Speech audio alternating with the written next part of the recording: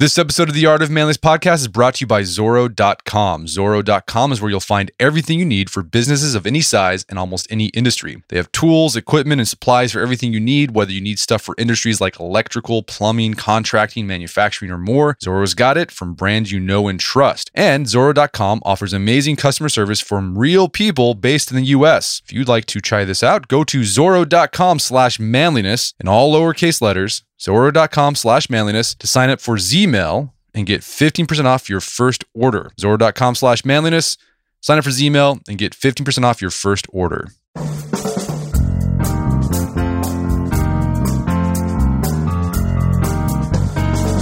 Brett McKay here, and welcome to another edition of the Art of Manliness podcast. Over 10 years ago, I read the book Getting Things Done by David Allen, and I've been using the tactics and strategies that he laid out in the book in managing tasks and, well, getting things done ever since. David's out with a new workbook to accompany his classic bestseller, and I have the pleasure to speak with him today about his philosophy and system for managing life. We begin our conversation discussing how David came up with the GTD system in the first place and how it differs from other time management systems out there. David then explains what the mind like water mantra is about and how the GTD system helps you clear your head. We then dig into the specific steps of getting things done, including capturing ideas, clarifying tasks into action, organizing these actions, reflecting on your action list, and of course, taking action. This is a time management system I can personally endorse, so if you're not familiar with it or have fallen off the GTD wagon, I recommend giving this show a listen. After it's over, check out the show notes at aom.is/GTD.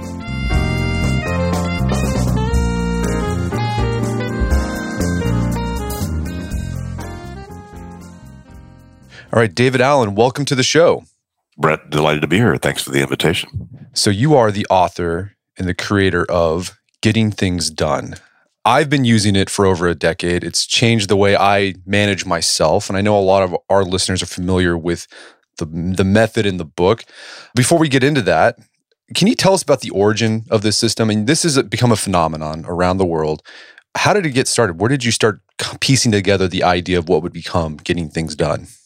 Well, I was deeply involved in my own sort of self-development process back in the 60s, 70s. I was in Berkeley, California. I mean, come on, that was a lot of what we were doing was sort of exploring ourselves. So I got involved in the personal growth movement, got involved in some really elegant, experiential training about that stuff. And so some of the pieces that were 20, 30 years later to become GTD or part of the, the methodology as I finally described it in the book, started there. A lot of it about agreements. How do you manage? What happens when you don't keep an agreement with others and with yourself?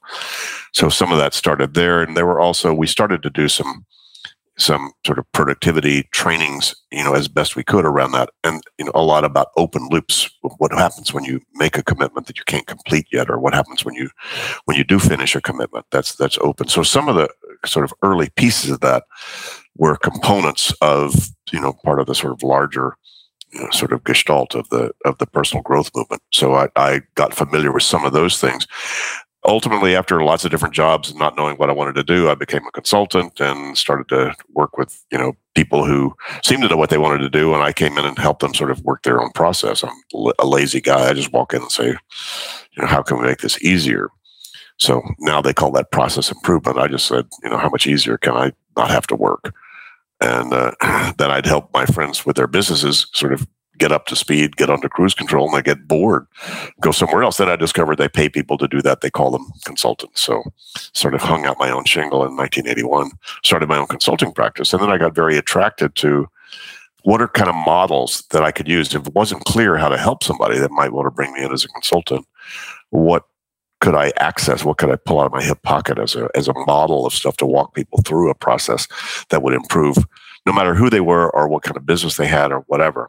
So I was always hungry for what were the sort of the primary or the essential elements to, to being in the productive state where you had maximum space, maximum clarity, maximum efficiency with whatever you were doing.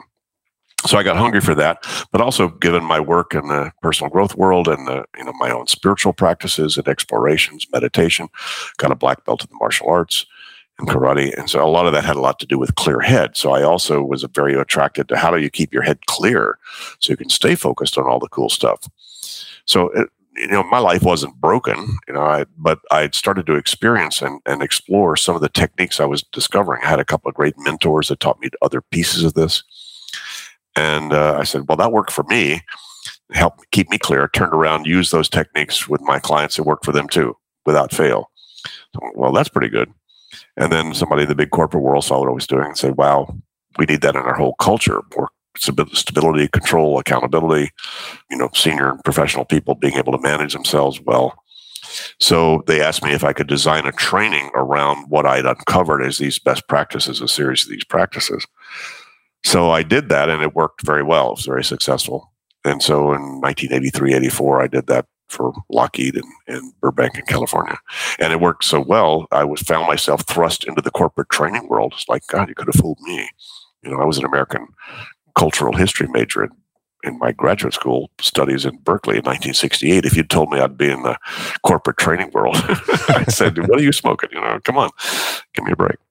But I found out that was the audience that was quite hungry for what I had uncovered, because that was the beginning of the tsunami of email and the digital world and the input that people were dealing with, and the speed of change was speeding up. And so people couldn't rest on their laurels anymore. And so there was a lot more need and a beginning awareness and need, I think, certainly in the major business and corporate world, for how do people stay focused and in control. And sort of time management kind of hit a buzz in the 80s, 1980s.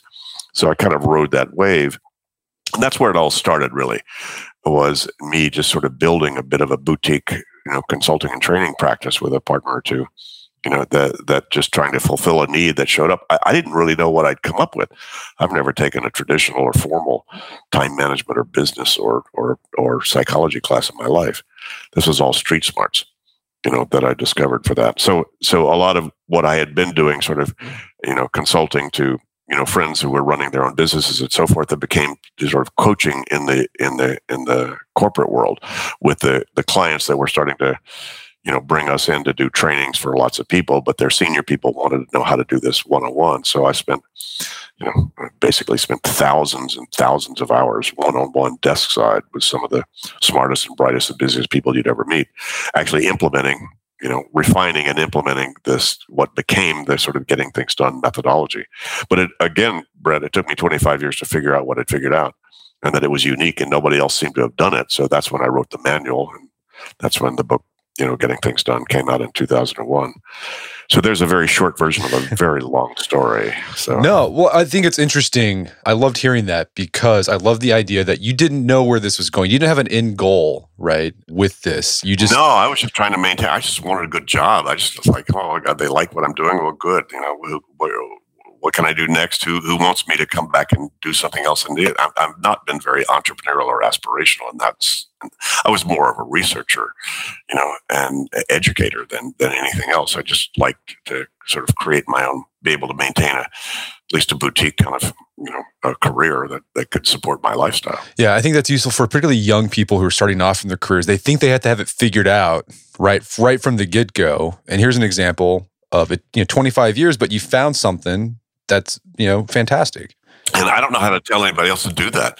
I just sort of uncovered it, as I came along, and just kept staying the course with what's next, and keep doing a good job with whatever was in front of me, and then seeing what showed up next. What's the next action? We'll talk about that, right? Here in a bit. So, but for those who aren't familiar with GTD, what makes it different from other time management or productivity methods? So as you said, this kind of started picking up in the 80s, where you saw a lot of the timekeeper, the Franklin Covey stuff started coming out. What made yours different from that stuff? Well, this methodology is more about not what you should be doing, but what are you doing and where are you? So it kind of got rid of the shoulds. It just said, how do you get control of where you are? And what is it that gets you to be clear in your head about the complex world that you're dealing with and all the inputs that you're dealing with and so forth. And so, this stuff it kind of starts with where you are, not with where you should be. So that's one difference. Don't worry about long-term goals or vision or your life purpose if your toilet needs cleaning, or if you need cat food and you can't, and you're not managing that well, come on. So if your day-to-day is out of control, don't even try to think about the future, because all it'll do is frustrate you, and create guilt. So a lot of this was about, how do I get control of where I am right now? How do I get it stable? How do I get clear right now with the things that I've already committed to, that are already sort of running around in my ecosystem? And how do I manage that? I think that's one difference. And, the major focus here was to have a clear head, not to achieve necessarily a result. I mean, this, kind of the big secret, Brett, about getting things done is it's not so much about getting things done. It's about being appropriately engaged with your world, so you're present with whatever you're doing. How present are you when you're cooking spaghetti, or is your mind on the 2 meetings you screwed up, this afternoon? How present are you with watching your girl play soccer versus being on your iPhone trying to do emergency scanning to keep track of all the stuff that may be falling through a crack? So, a whole lot of it is like people trying to live a busy life and trying to stay clear and present, with the quality of whatever it is they're doing. It doesn't matter whether it's personal, professional, big or little. It's whatever you're doing at any point in time, that you could be optimally available for it. That's really what the objective of this was. And I don't know any other time management course that kind of frames it that way, or even gives you the tools to do that. Well, this idea of being clear, this is mind like water, right? Yeah. Yeah. Yeah, well, the idea of water, I mean, I think Bruce Lee's sensei sort of turned him onto that. I kind of stole it from the martial arts. But the idea is the water is appropriately engaged with whatever it's doing. And it can be, though it seems to be fairly weak and flexible, it can be extremely powerful. So the whole idea is building in the flexibility of water, but also the capability of being as powerful as water is, and not over or underreacting to anything. Water is appropriately engaged with its environment, whatever it is. But if you take one meeting to the next in your mind, or you take home to work in your mind, or work to home in your mind, you're not in a mind like water state. Yeah, these are open loops, right? It's those things that aren't finished, so you keep thinking about it in your head, so you can't be present in whatever it is you're doing. And your head is a really crappy office. I mean, we know now, given the cognitive science research that showed up in the last 10 or 15 years, something I discovered 35 years ago, but they've now validated that your head can't manage more than 4 things in terms of remembering, reminding, and prioritizing and managing relationships between them. Your brain did not evolve to do that. It does not do that very well. Your brain evolved to do some very sophisticated stuff to keep you alive on the savannah and the desert and the jungle. You recognize that's a tiger, that my kid's crying, there's a thunderstorm, there are berries in that bush. You do that very well, and computers can't even do that yet. So your brain is doing some fabulous stuff, and yet you go to the store for lemons and you come back with 6 things and no lemons. What happened? Well, you tried to use your head as your office, and it's a crappy office. It wasn't designed to do that. So a whole lot of what cognitive science is now validated is the need to build an external brain. In the complex world we live in, of things that you're committed to that you can't finish in the moment you think of them, then you need to keep track of that in some sort of externalized form. Otherwise, it's going to take up brain space and prevent you from doing what your mind is really good at doing. So you only have a certain amount of space in your head, but the more that you fill it up with those open loops that you're not managing really well, then you don't have room for intuitive intelligence. Yeah, I thought that was interesting in the re-release of Getting Things Done in 2015. You have a whole section about the cognitive science that sort of backs up what you've been talking about, and I thought that was really useful. Yeah. Well, it's just, nobody's got a lock on the truth. We just all sort of discovered it in our own ways about how that works. So let's talk about this external mind, right? Because I think I think a lot of people have experienced that. That's how bills get unpaid. That's how, you forget that there's a parent-teacher conference because you try to keep this stuff in your head.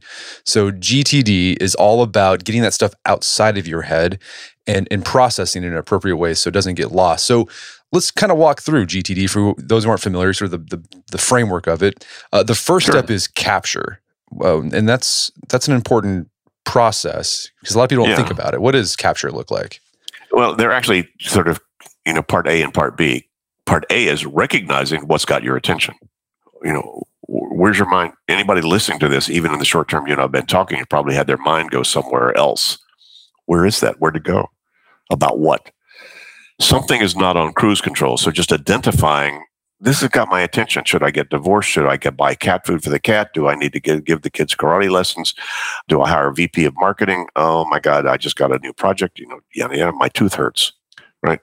So any of those things that pop into your head are because there's something that some part of you thinks you might, would, could, should, ought to decide or do something about them.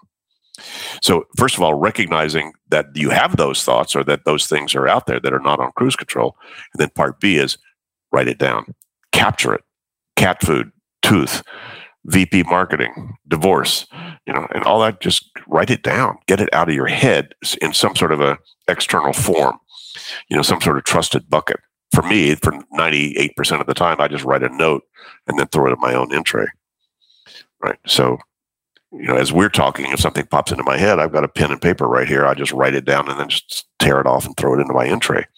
So my head had an idea, but I couldn't do anything about it. I don't even want to. If I'm focused on talking to you, I don't want to have to try to think about what does that mean. I just grab the idea. Later on, sooner than later, I will then walk through steps 2 and 3. As you know, you don't just leave it in the in tray. You then need to make some decisions about it. You also say you can capture things digitally. So, for example, I use the Todoist app on my phone and laptop to capture things. And there are other ways to capture things digitally if that's your preference. And those can work as long as you work them.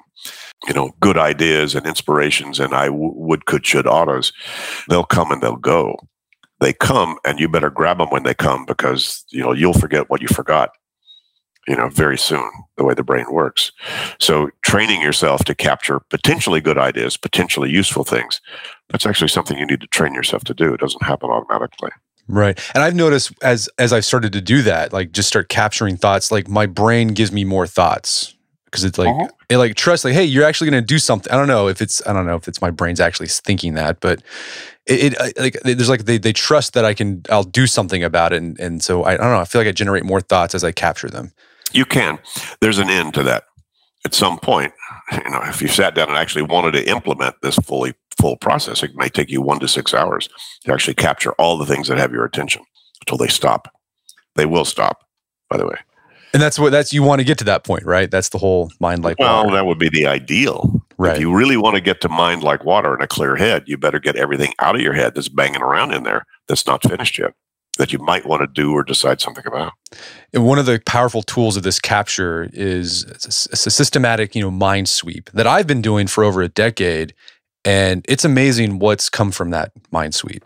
Yeah. Well, mind sweep can take on a lot of forms. I mean, for those of you who are not familiar with GTD, this is basically saying, look, write down anything that's on your mind. Anything that's on your mind. Little, big, personal, professional, doesn't matter. It's not a commitment to do them. All you're doing is trying to empty RAM inside your head. You're empty the short-term memory thing. Just get all of that. Oh, I need cat food. Oh, I should do this. Oh, what about that class I might want to give my 3-year-old so he can get into Harvard? God knows, how many things people think about that are possibles and, that they might want to decide or do something about. A great movie somebody recommends. Here's the person you might want to hire, as your accountant. All that stuff. Anything that shows up in any conversations and any interactions you have in your world out there that can't be finished in that moment, that's the stuff you need to capture. And so there's a lot of that stuff. So if you really wanted to be clear, you need to make sure that you've captured all that so that some part of you doesn't go to bed and go, what am I going to do about it? What am I going to do about it? What am I going to do about it? What am I going to do about it? If you only keep it in your head, that place has no sense of past or future. And so it'll wake you up at 3 o'clock in the morning. I need cat food or I need a new business plan. Same space. And they just yank your change, kind of like at random ad hoc moments when you can't do spit about either one of them, which is really stupid. So you need to get smarter than your mind. And most people are letting their minds run them as opposed to, wait a minute, you have a mind. You are not your mind. We're going to take a quick break for a word from our sponsors. So whenever we've written style content on theartofmanliness.com or have had style guests on the podcast, they've all said that you need to have at least one suit in your wardrobe because you're going to wear it to job interviews, weddings, funerals, or just an event where you need to wear a suit. Now, you can go to the department store, buy something off the rack, and you can tailor it a bit, but there's some parts of that thing you're not going to be able to tailor, so it's not going to fit you just right. Plus, you don't get to customize it how you want it to look. But what if I told you can spend about the same price you'd pay for an off-the-rack suit at the department store and get a custom made-to-measure suit? Well, you can at Indochino. Here's how it works. You go to Indochino.com. You get to pick out how you want your suit to look, customize everything, how the pockets look on the jacket, how the lapels look, whether you want cuffs, no cuffs, pleats, no pleats. Then you follow their easy-to-follow measuring guide, send in the measurements. In a few weeks, you have a custom made-to-measure suit sent directly to your door, and you're paying about the same price you'd pay for an off-the-rack department store suit. I've got my navy blue suit from Indochino. Been wearing a lot lately at church on Sundays. Looks great, fit me like a glove. Right now, you can start your style upgrade with $30 off your total purchase of $399 or more when you go to Indochino.com and enter manliness at checkout. Plus, shipping is free. So go to Indochino.com, promo code manliness. You're going to get $30 off your total purchase of $399 or more. This is an incredible deal for made-to-measure clothing. Go check it out. Indochino.com, promo code manliness. Also by Flint and Tinder, exclusively at Huckberry's. Fall's almost here. It's time to bust out those classic fall staples: denim, Henleys, button-down Oxfords, hoodies, and you can find all this stuff at huckberry.com with their Flint and Tinder line. Flint and Tinder, my whole wardrobe is pretty much Flint and Tinder at this point. I've got Henleys, I've got tees, I've got button-down Oxfords from them. I got my cool trucker jacket that I'm ready to bust out when it starts cooling off a bit. All of it's made in the USA. It's going to last you a lifetime. Plus, they got their 10-year hoodie, my favorite hoodie. I've had it for, I think, 5 years. So I'm going like halfway through the 10-year hoodie guarantee. Check it out. Go to huckberry.com. Check out the Flint and Tinder link. It's very prominent there. Use code ART15 at checkout to get 15% off your first purchase from Huckberry. So huckberry.com, ART15 for your 15% off your first purchase, and check out the Flint and Tinder line. You won't regret it. And now back to the show. Right. No, yeah. So you have a trigger list on your website, sort of like, so to get people thinking about the things they can, get out of their minds. So it's like, what stuff do you have around your house you need to fix? Who do you need to call back? What stuff do you have to do at work? What appliances do you need? Like, I go through that every week and do sort of a mind dump, and it's good for you. It's been really useful. So, okay, we get this stuff all out of our mind. We're going to write down thoughts, put them in an inbox. We're going to have a digital inbox. We're going to put bills in this inbox. We're going to just capture it all in one place. The next step is clarify. What does that look like? Well, you can write down light bulb. What are you going to do about the light bulb? Do you need to buy it? Do you just need to change it? Do you need to figure out, do you need to go look and see what the wattage is in the old bulb that burned out on the porch? What's the next thing you need to do? And most people actually avoid that next action decision. So it's really clarifying what exactly these things that have your attention, what's the nature of them? The very simple algorithm, and the book I elucidate on that, and you can find that in multiple places out there. It's a pretty simple formula. It's just like, first of all, whatever you wrote down, whatever you've captured, whatever you've thrown into your entry, is it actionable? Is this something you're committed to move on or not? Yes or no? And we get a lot of things, both in our email and our physical, mailbox and so forth, that there's no action on it. But you need to decide what that is. By the way, junk mail does not tell you it's junk mail. Have you noticed? Right? It's telling you this is important. You need to pay attention to this, right? So you're the one who actually needs to make a decision about these inputs that you get wherever you've collected these inputs that you've allowed come into your ecosystem in some way. Your own notes, as well as stuff piling up in social media and email and your physical inboxes and mailboxes, right? So you need to decide, what is that? If it's non-actionable, then it's either trash, reference material, or something to hold on till a later date to make a decision about it. So, that's a clarification of the non-actionable things is either something I don't need, or something I need to just hold on to refer to later potentially, or something I need to be reminded of at some later date. And then if it is actionable, there is something I need to do about this, or I want to do about this. Then you need to decide two very important questions to answer. One is, what's the very next action you would need to take? You wrote a note about mom. Great. Why'd you write the note? Well, her birthday's coming. Great. What are you going to do about her birthday? What's the next step? Oh, God, I should probably call my sister what she thinks about we should do about mom's birthday. Great. Now you've made a next action decision. And by the way, will that one action, calling your sister, finish whatever your commitment is? No, we want to celebrate mom's birthday. Fabulous. Now you have a project. So there are two things you need to ask and answer about the things that have landed on your plate that are actionable. What's the action and what's the outcome? Action and outcome are the zeros and ones of productivity thinking. What are we trying to accomplish, and how do we allocate resources or reallocate them to make sure that happens?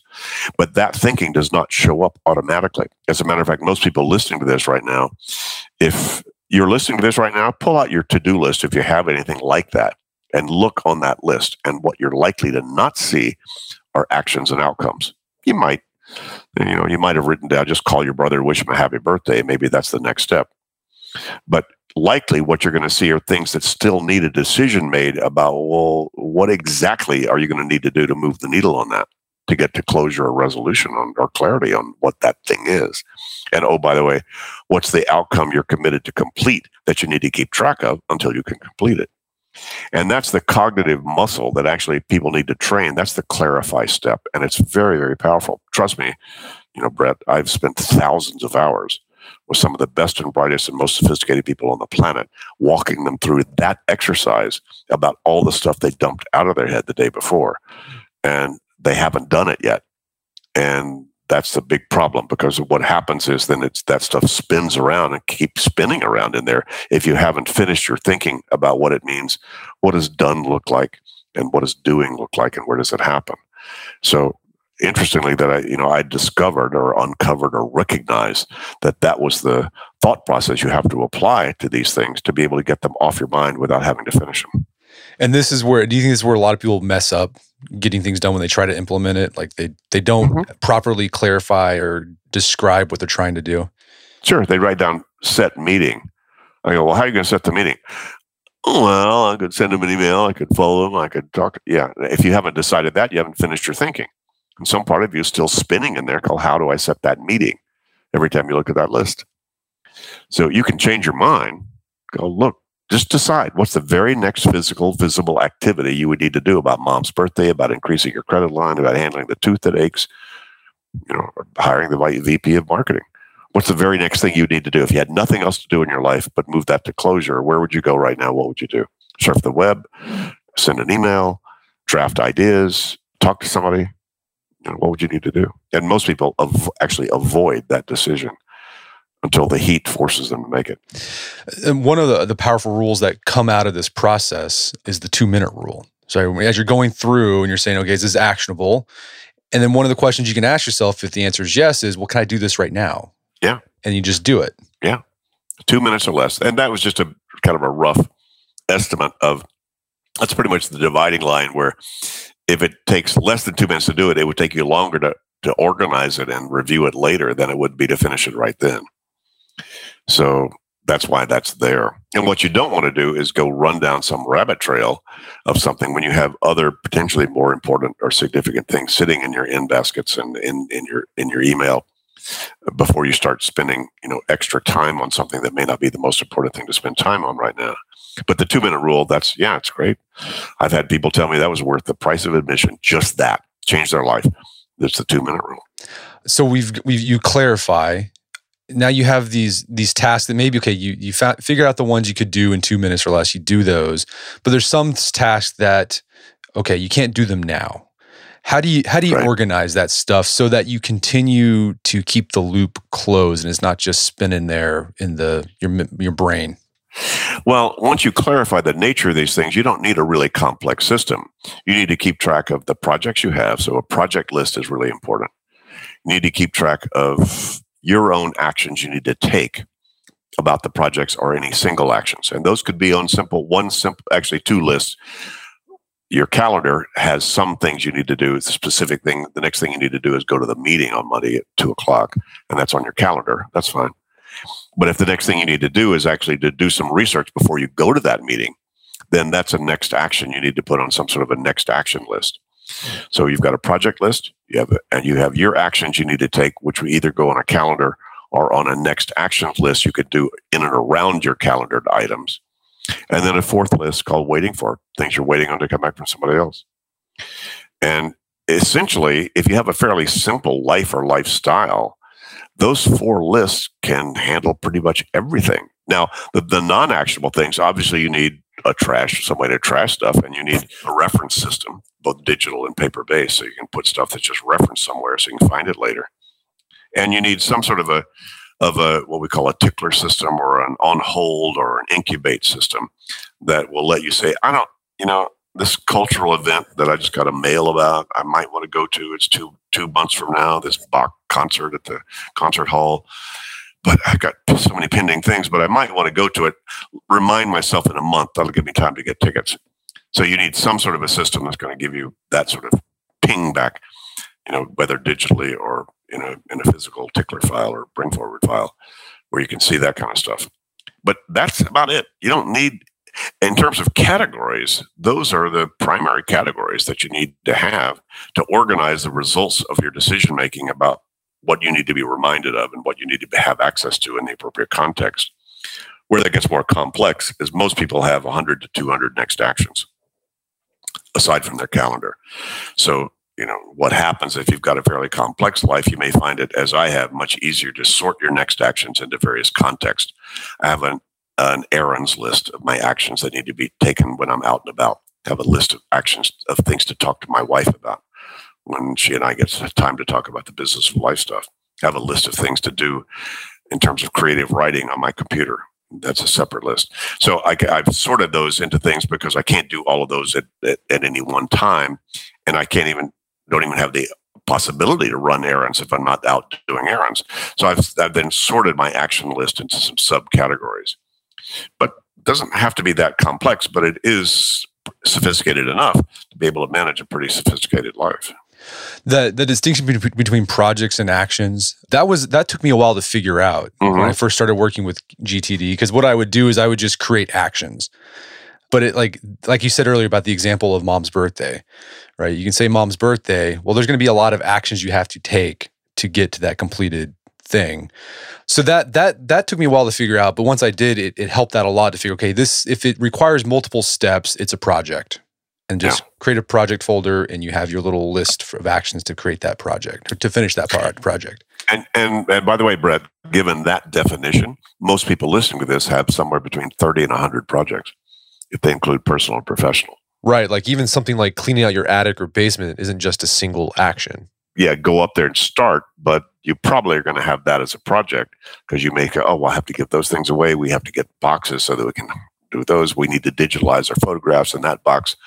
You may find a whole lot of other things there. So it is tricky business to kind of say, what actually do we actually call a project? Most people listening to this probably have a body project, fix a tooth, check your, see how your blood level is right now, given cholesterol, whatever.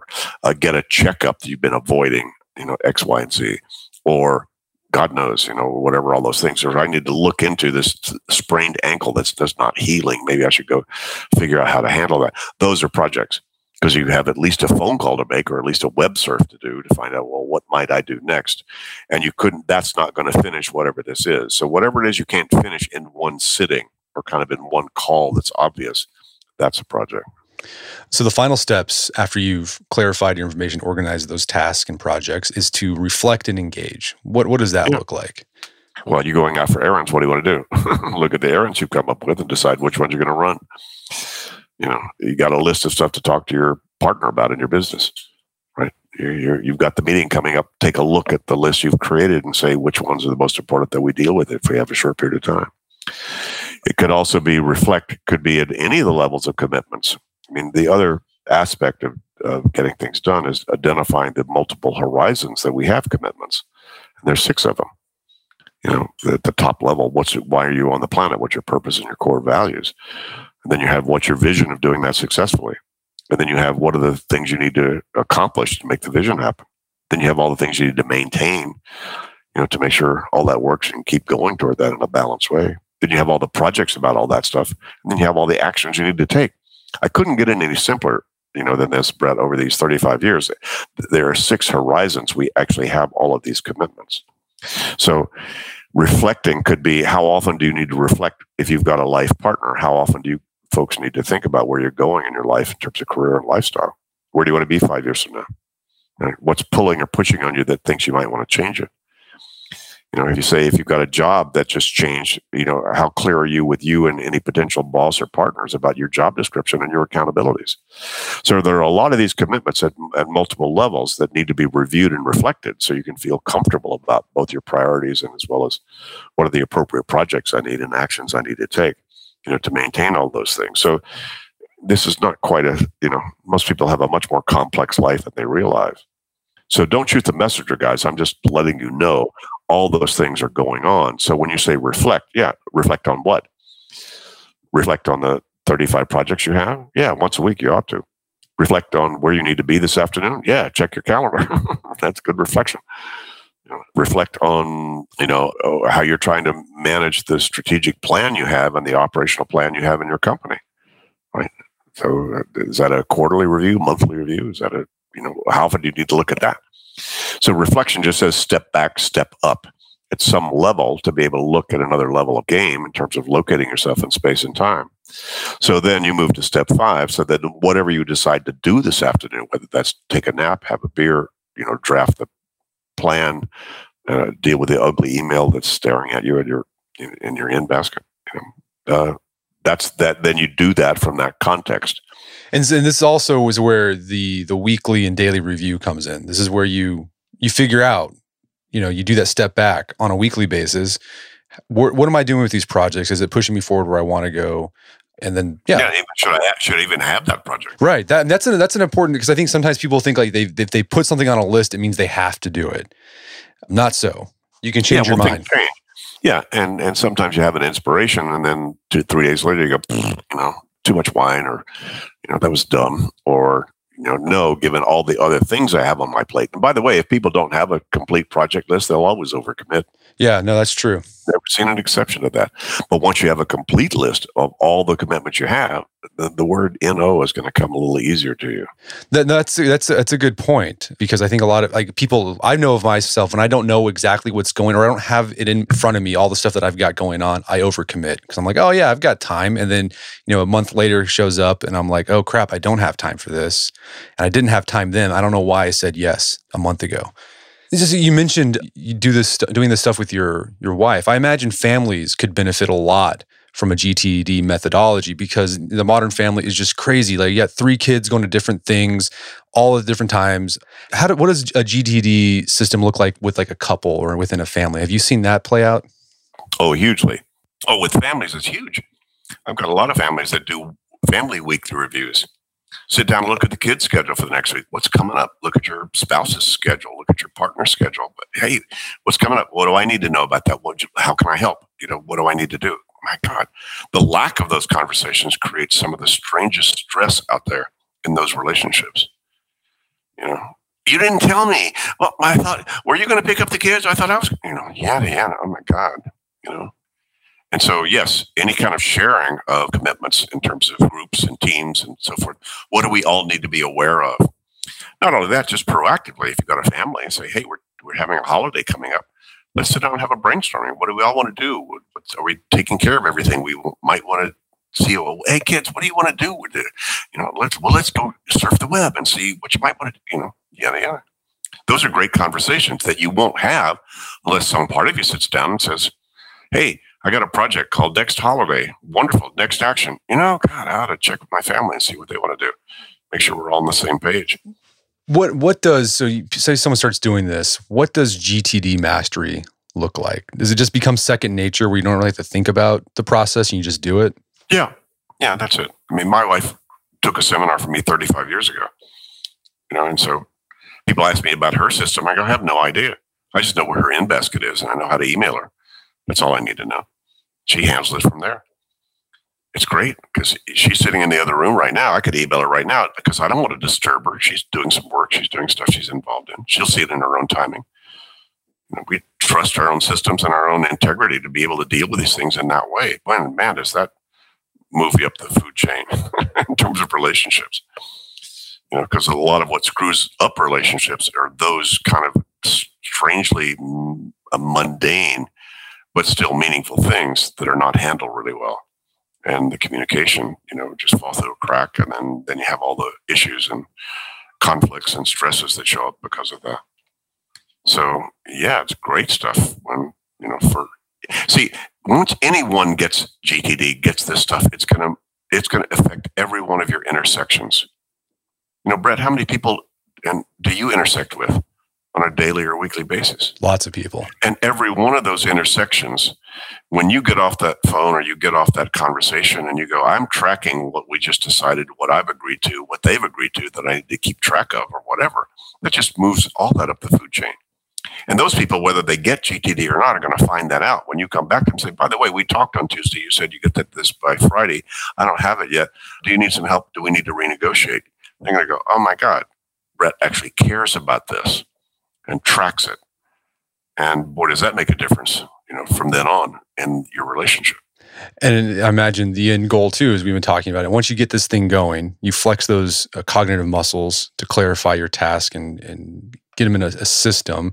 Is that, you feel present. Like you can be at your kid's soccer game and just think about your kid's soccer game and nothing else, which is a great feeling. Yeah. I mean, the whole idea is like clear space. And so people ask me, well, what should I do with this? I say, what do you need to do to get that off your mind? I have a very simple question back. What do you need to do to get that off your mind? What do you need to do to get that off your mind? What do you need to do to get that off your mind?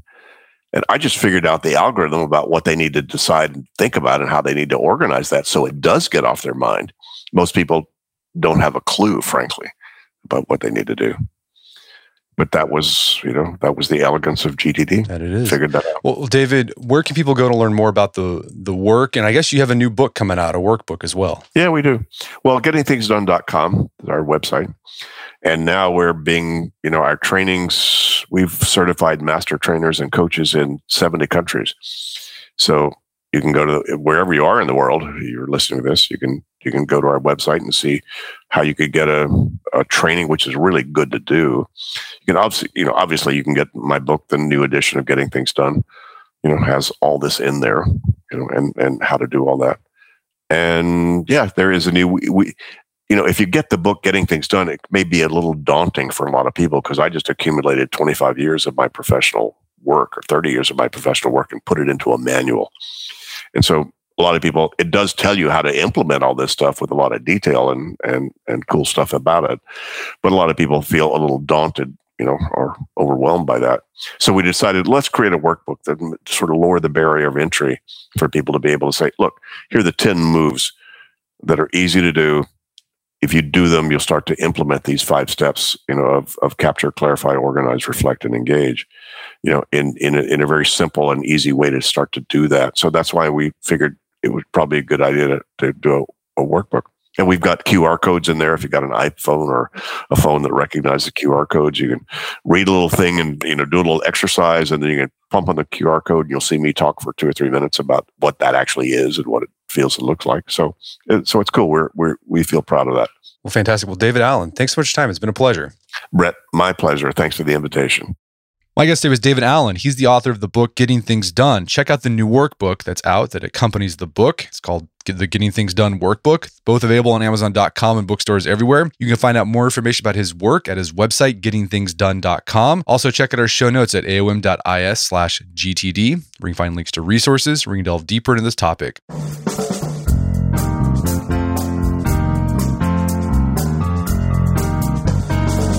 Well, that wraps up another edition of the AOM podcast. Check out our website at artofmanliness.com, where you can find our podcast archives. There's over 500 episodes there, as well as thousands of articles on things like productivity, getting things done. I write about there as well. Also, if you'd like to enjoy ad-free episodes of the Art of Manliness podcast, you can do so on Stitcher Premium. Head over to stitcherpremium.com, sign up, use code manliness for a month free trial. When you're signed up, download the Stitcher app on Android or iOS, and you can start enjoying ad-free episodes of the Art of Manliness podcast. And if you haven't done so already, I'd appreciate it if you take 1 minute to give us a review on iTunes or Stitcher. It helps out a lot. And if you've done that already, thank you. Please consider sharing the show with a friend or family member who you would think would get something out of it. As always, thank you for the continued support. And until next time, this is Brett McKay, reminding you not only listen to the AOM podcast, but put what you've heard into action.